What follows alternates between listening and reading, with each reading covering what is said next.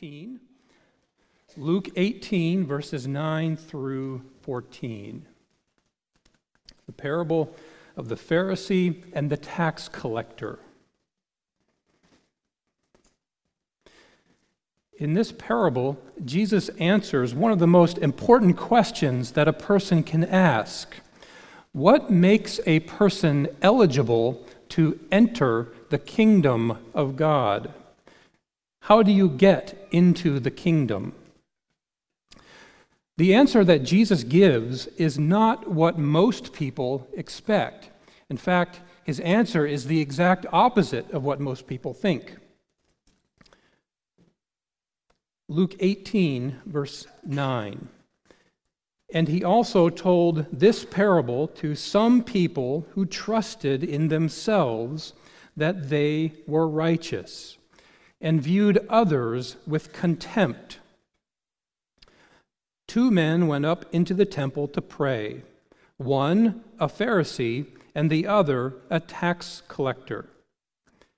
The Pharisee stood and was praying this to himself: God, I thank you that I am not like other people, swindlers, unjust, adulterers, or even like this tax collector.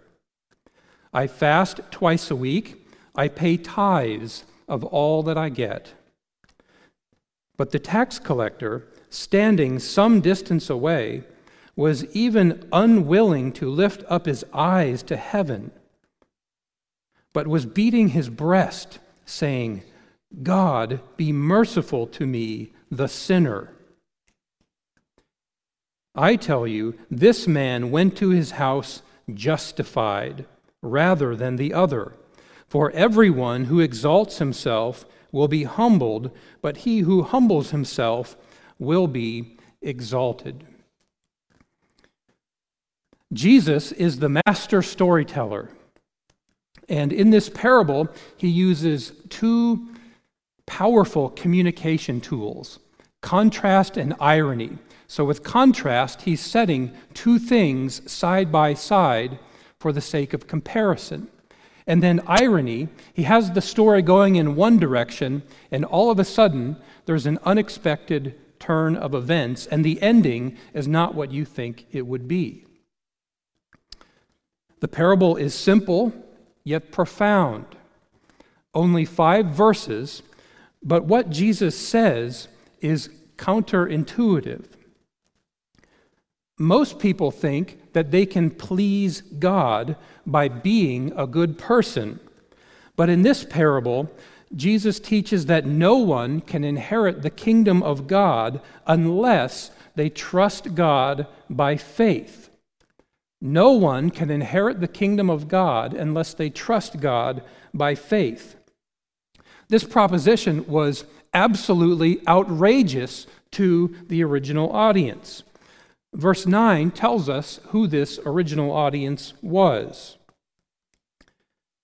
He also told this parable to some people who trusted in themselves that they were righteous and viewed others with contempt. So Jesus is speaking to people who thought that they could pacify the wrath of God by their own righteousness. These people were self-deceived about their own salvation.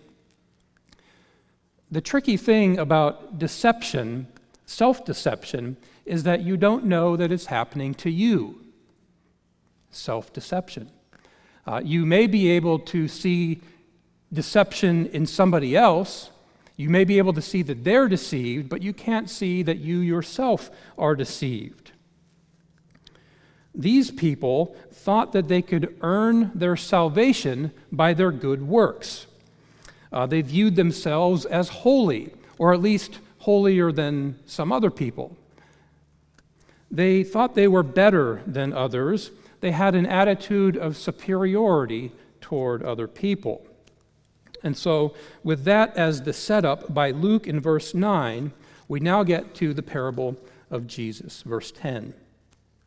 2 men went up into the temple to pray, one a Pharisee and the other a tax collector. So the setting of the story is in Jerusalem. That is where the temple was located. And it says that the men went up to the temple. In the Bible, the language for going to the temple, it's always going up. That's because Jerusalem was high in elevation, and the temple being in Jerusalem on Mount Moriah was high in elevation. So they go up to the temple. The story begins in verse 10 with the people going up to the temple, and the story ends in verse 14 with the people going down from the temple to their homes.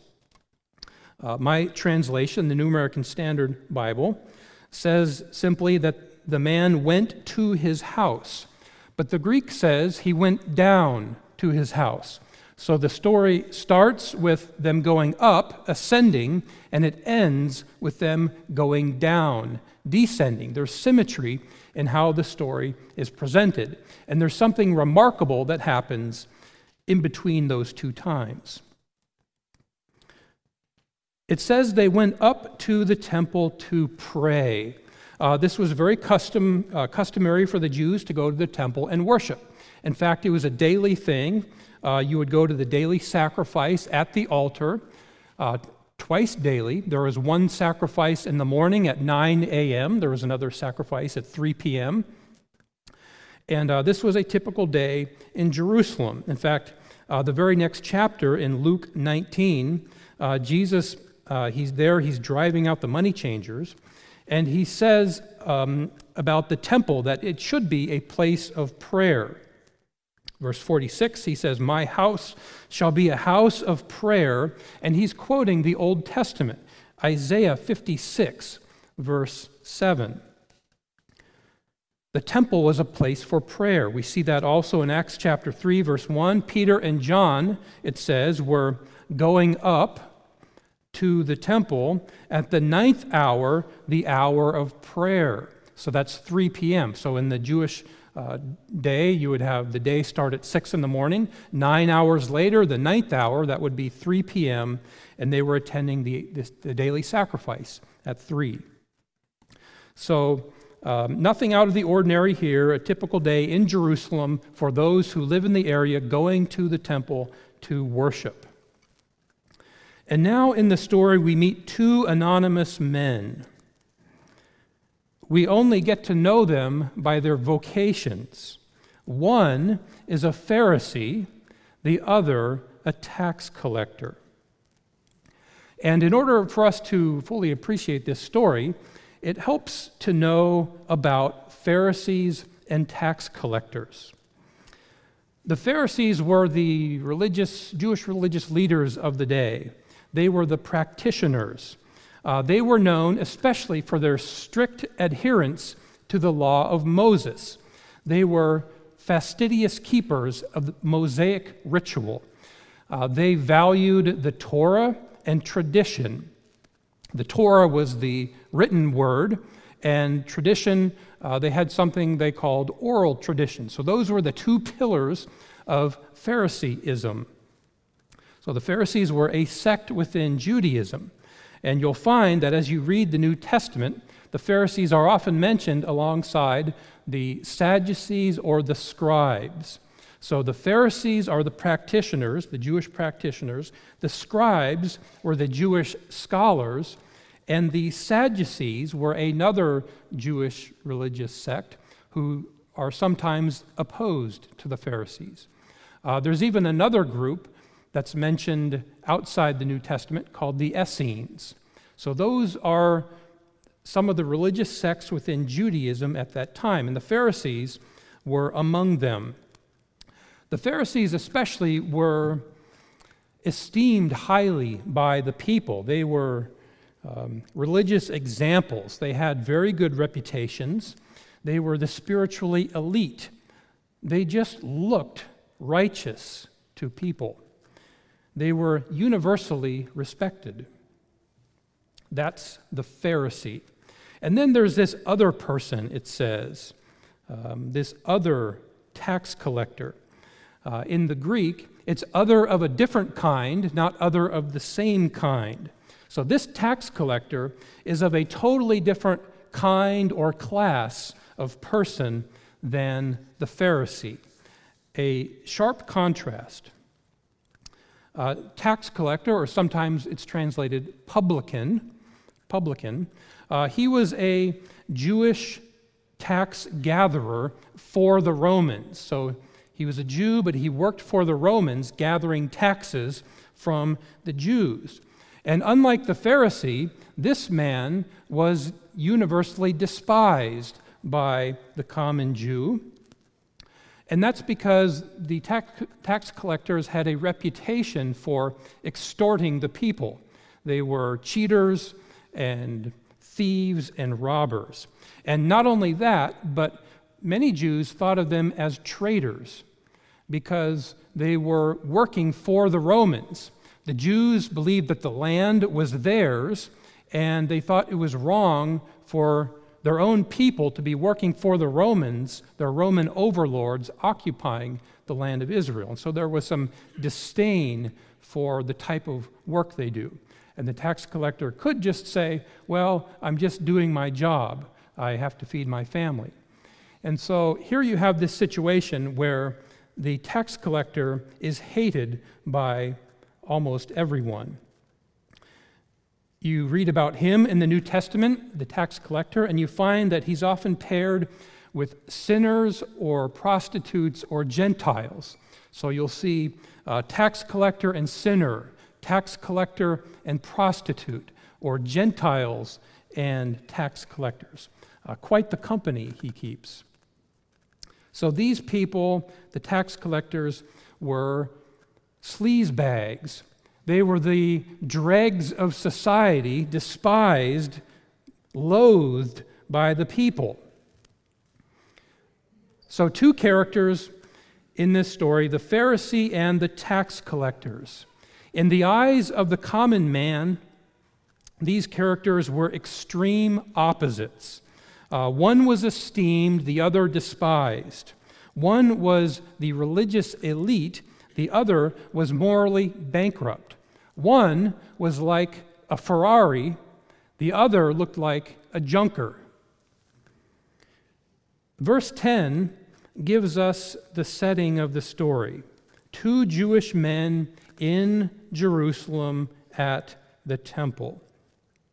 And based on what Jesus has said so far, the audience expects the Pharisee to be the hero of the story. He's the good guy, the religious guy.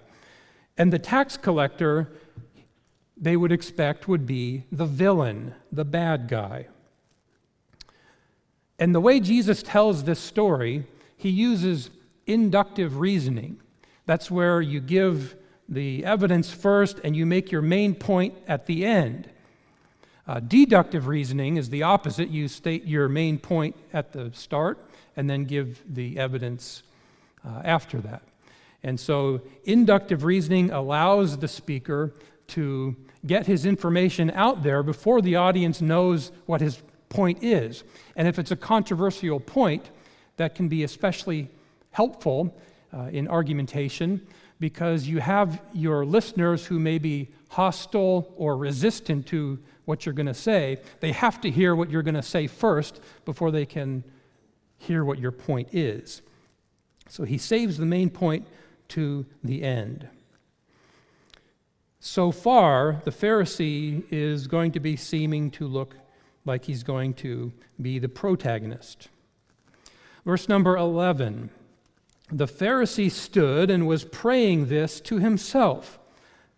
God, I thank you that I am not like other people, swindlers, unjust, adulterers, or even like this tax collector. I fast twice a week. I pay tithes of all that I get. And it's here in verse 11 that the translations go in a different direction. The New American Standard Bible says that the Pharisee prayed to himself.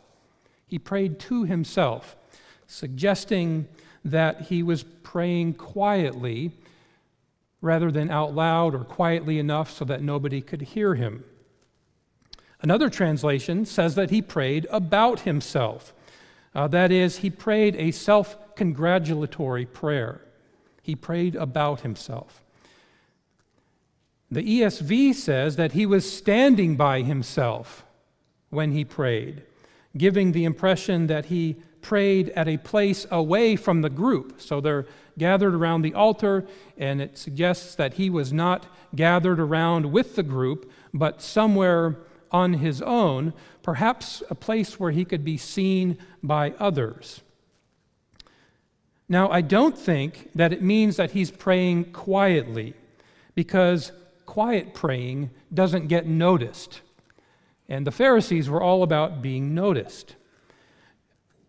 Standing by himself would get him noticed, and that's possible, but I think that it means that he's praying about himself in a self-congratulatory way. Notice how many times he uses the first person in this prayer. 5 times. I thank you that I am not like other people. I fast twice a week. I pay tithes of all that I get. 3 short sentences, 5 references to himself. Selfish people talk about themselves a lot. And the way that he keeps referring to himself so often reminds me of the landowner that Jesus had just taught us about a few chapters earlier in Luke 12. Flip over to Luke 12, verses 16 through 20.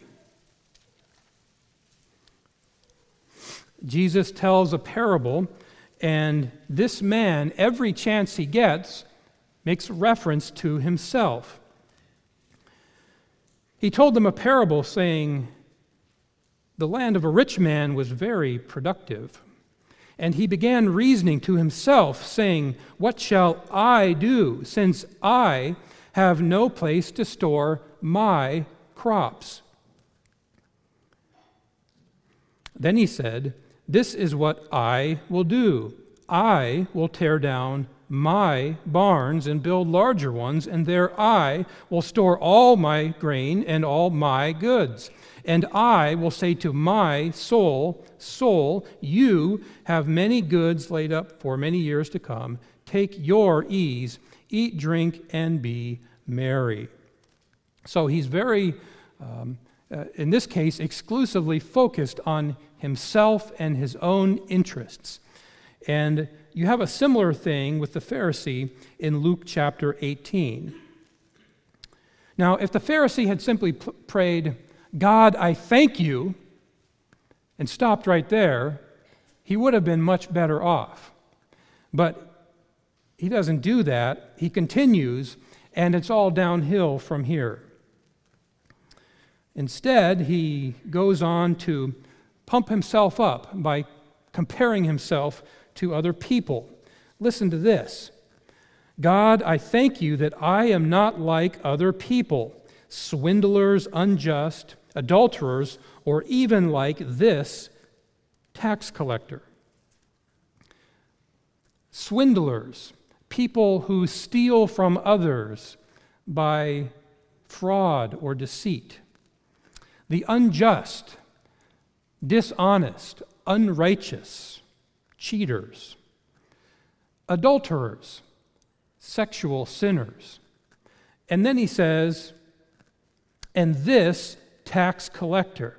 And you can almost see as this Pharisee is speaking, it's like he's gesturing over to this tax collector who happens to be standing afar off. He's there, and it's like he turns and says, I thank you that I'm not like this guy. I mean, just look at him. He's repulsive. I don't want anything to do with him. He's so unholy and unclean. Thank you that I'm not like that.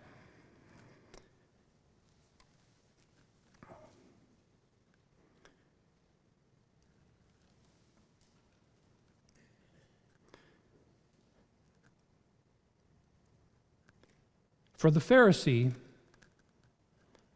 he had a standard of righteousness, a standard of being better than other people.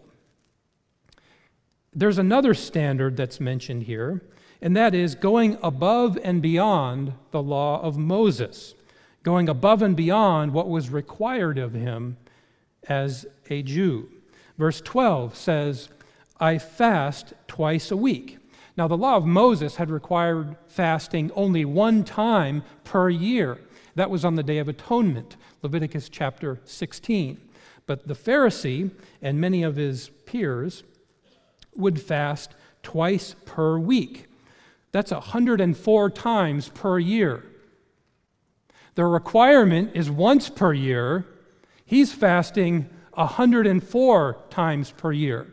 Now, they did have fasts where you could fast while you're mourning. There's other times you could fast, but requirements once per year. So he's going way above and beyond. He's not an achiever. He's an overachiever.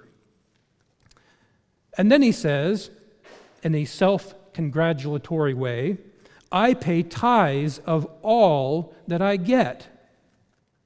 The law of Moses required that he tithe grain, wine, oil, and from his flock. That's Deuteronomy 14, 22 to 23. But he goes well above and beyond that. He says, I don't tithe from some of what I require. I tithe of all that I require it. Jesus says in Luke 11:42 that some Pharisees were tithing more than required, and they were tithing mint, rue, and every kind of garden herb. They were going well beyond and adding layer by layer more and more to the law of Moses, more than what was required.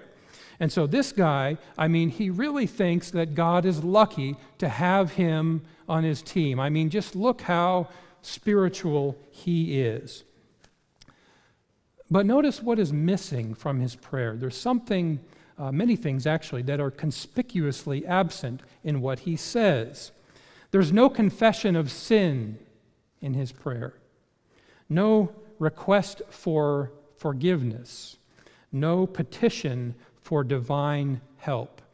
It's about how good he is. So that's the Pharisee. Now we turn to the tax collector, verse number 13. But the tax collector, standing some distance away, was even unwilling to lift up his eyes to heaven, but was beating his breast, saying, God, be merciful to me, the sinner. The body language of this man reflects his inner disposition. Notice the three statements about his body language. First, it says that he was standing some distance away from the altar. He deems himself unworthy to go near the altar. He knows that God is holy and he is unholy. He doesn't want to approach. He stays on the outskirts. In addition to that, he was unwilling to lift up his eyes to heaven. Heaven is where God is, and if he were to lift up his eyes, he would be making eye contact with God. But he's guilty, and he's ashamed of what he's done. He can't even look up. It's like a little child who's done something wrong, and they know it. And they won't make eye contact with the parent. Head down, and they look away. He is so ashamed of himself. Ezra, the scribe, when he found out that some of the Israelites had intermarried with other peoples, he prayed this way: My God, I am ashamed and embarrassed to lift up my face to you. For our iniquities have risen above our heads, and our guilt has grown even to the heavens. Ezra 9:6. On top of that, the tax collector is beating his breast. This is a gesture of extreme mourning, and it shows that He's just totally disgusted with himself. He's repulsed by his own sin. When Jesus hung on the cross and died and breathed his last breath, the crowd was there, they had gathered, and it says that they began to beat their breast because they realized what had just happened. It's a sign of extreme contrition, deep sorrow. Then comes the words of the prayer of this tax collector: God, be merciful to me, the sinner. Mercy is a weak translation. This is not the generic term for mercy. It's propitiation. In fact, you could translate it, God, be propitious to me, the sinner. It's a plea that God's wrath would be appeased. One translation, the Holman Bible translation, says, God, turn your wrath from me. This verb occurs only one other time in the New Testament, Hebrews 2:17, and there Jesus is the high priest, and he says that he is to make propitiation for the sins of the people. Make propitiation. So this tax collector knows that he's unholy. He doesn't call himself a sinner, it's the sinner. Notice the definite article, the sinner, par excellence. He is the preeminent sinner. This man thinks of himself as the worst of all sinners. When it comes to sinners, he's in a class by himself, as he thinks about it. He doesn't say, I have sinned once. He doesn't say, I have dabbled in sin for a little while, but overall, I think I'm a pretty good person. He says, the sinner. He characterizes himself as a sinner through and through. So his body language and his very own words in his prayer reveal deep guilt and godly sorrow. And then in the parable comes the shocker from Jesus, verse 14. I tell you, this man went home justified rather than the other. Went home justified. Justified is a legal term that means to be declared righteous. To be declared righteous. Justification is a one-time legal transaction that happens at the moment of conversion. The tax collector realizes his own inability to save himself. He knows he cannot make himself righteous. God declared the tax collector righteous. The Pharisee declared himself righteous. You see the difference? God declared the tax collector righteous. The Pharisee was declaring himself to be righteous. God imputed his righteousness to the tax collector, but he imputed iniquity to the Pharisee. Blessed is the man to whom the Lord does not impute iniquity. Psalm 32, verse 2. Justification is instantaneous. In the blink of an eye, the tax collector went from being unrighteous to righteous, from being in darkness to being in the light. No sacrament, no penance, no merit, just faith in God. He was justified by faith, not by works. And that's how it's always been all through history. Genesis 15:6 says that Abraham was justified by faith. Isaiah 53:11, God the Father says of his Son, the servant, the Lord Jesus, my servant will justify the many. So Jesus mentions justification, but later in the New Testament, Paul is really the one who develops it and describes it and unpacks it. He does that especially in the book of Romans, chapter 3 to chapter 5 most notably.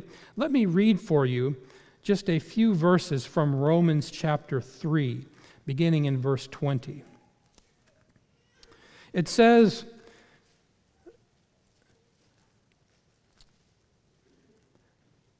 "By the works of the law," that's the law of Moses, "by the works of the law, no flesh will be justified in his sight.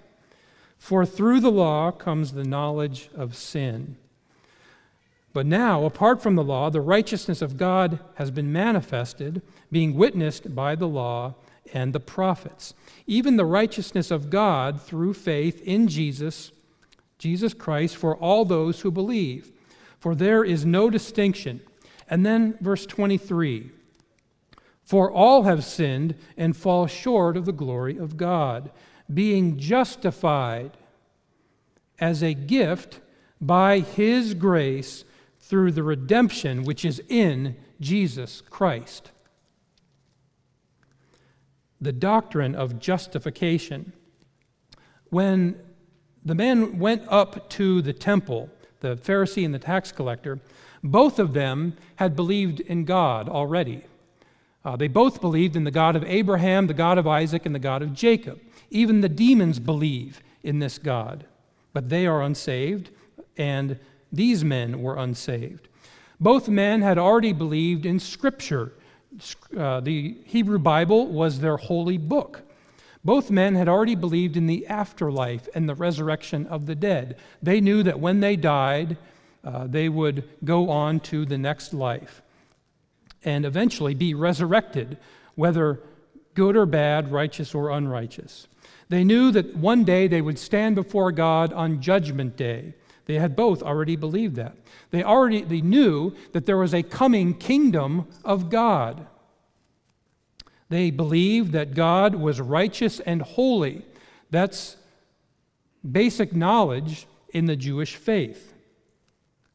They had believed already that they were both sinners. Obviously, the tax collector was a sinner, but even the Pharisee, who thought he was righteous, would not have thought that he had never sinned. He had sinned, and he knew he had committed sin, even though he was thinking that his good would outweigh the bad. Both men had already believed that salvation comes by righteousness. Now, one of them thought it was his own righteousness that would save him. They went up to the temple as unbelievers, but only one man came down from the temple justified by God.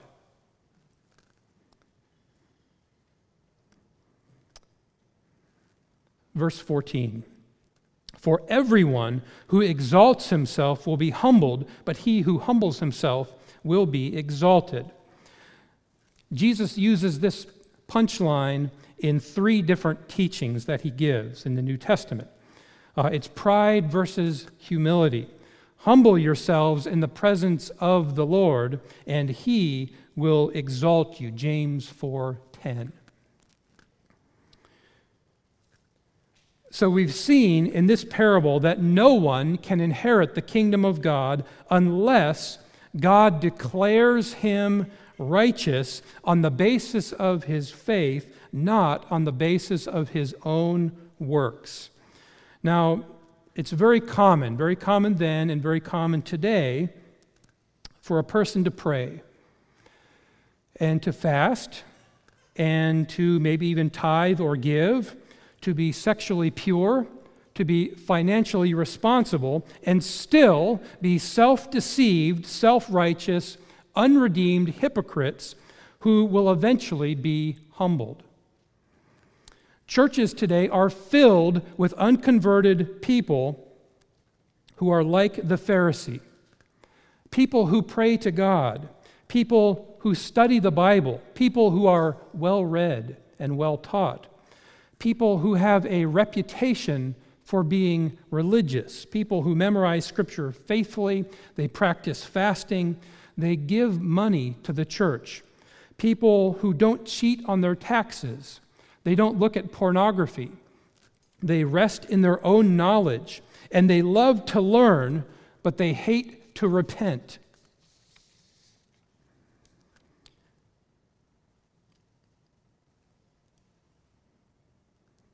Which person do you identify more with? The Pharisee who trusted in his own goodness, outwardly impressive but inwardly empty? Or are you more like the tax collector who realized his dilemma and begged God to forgive him of his iniquity? Let's pray.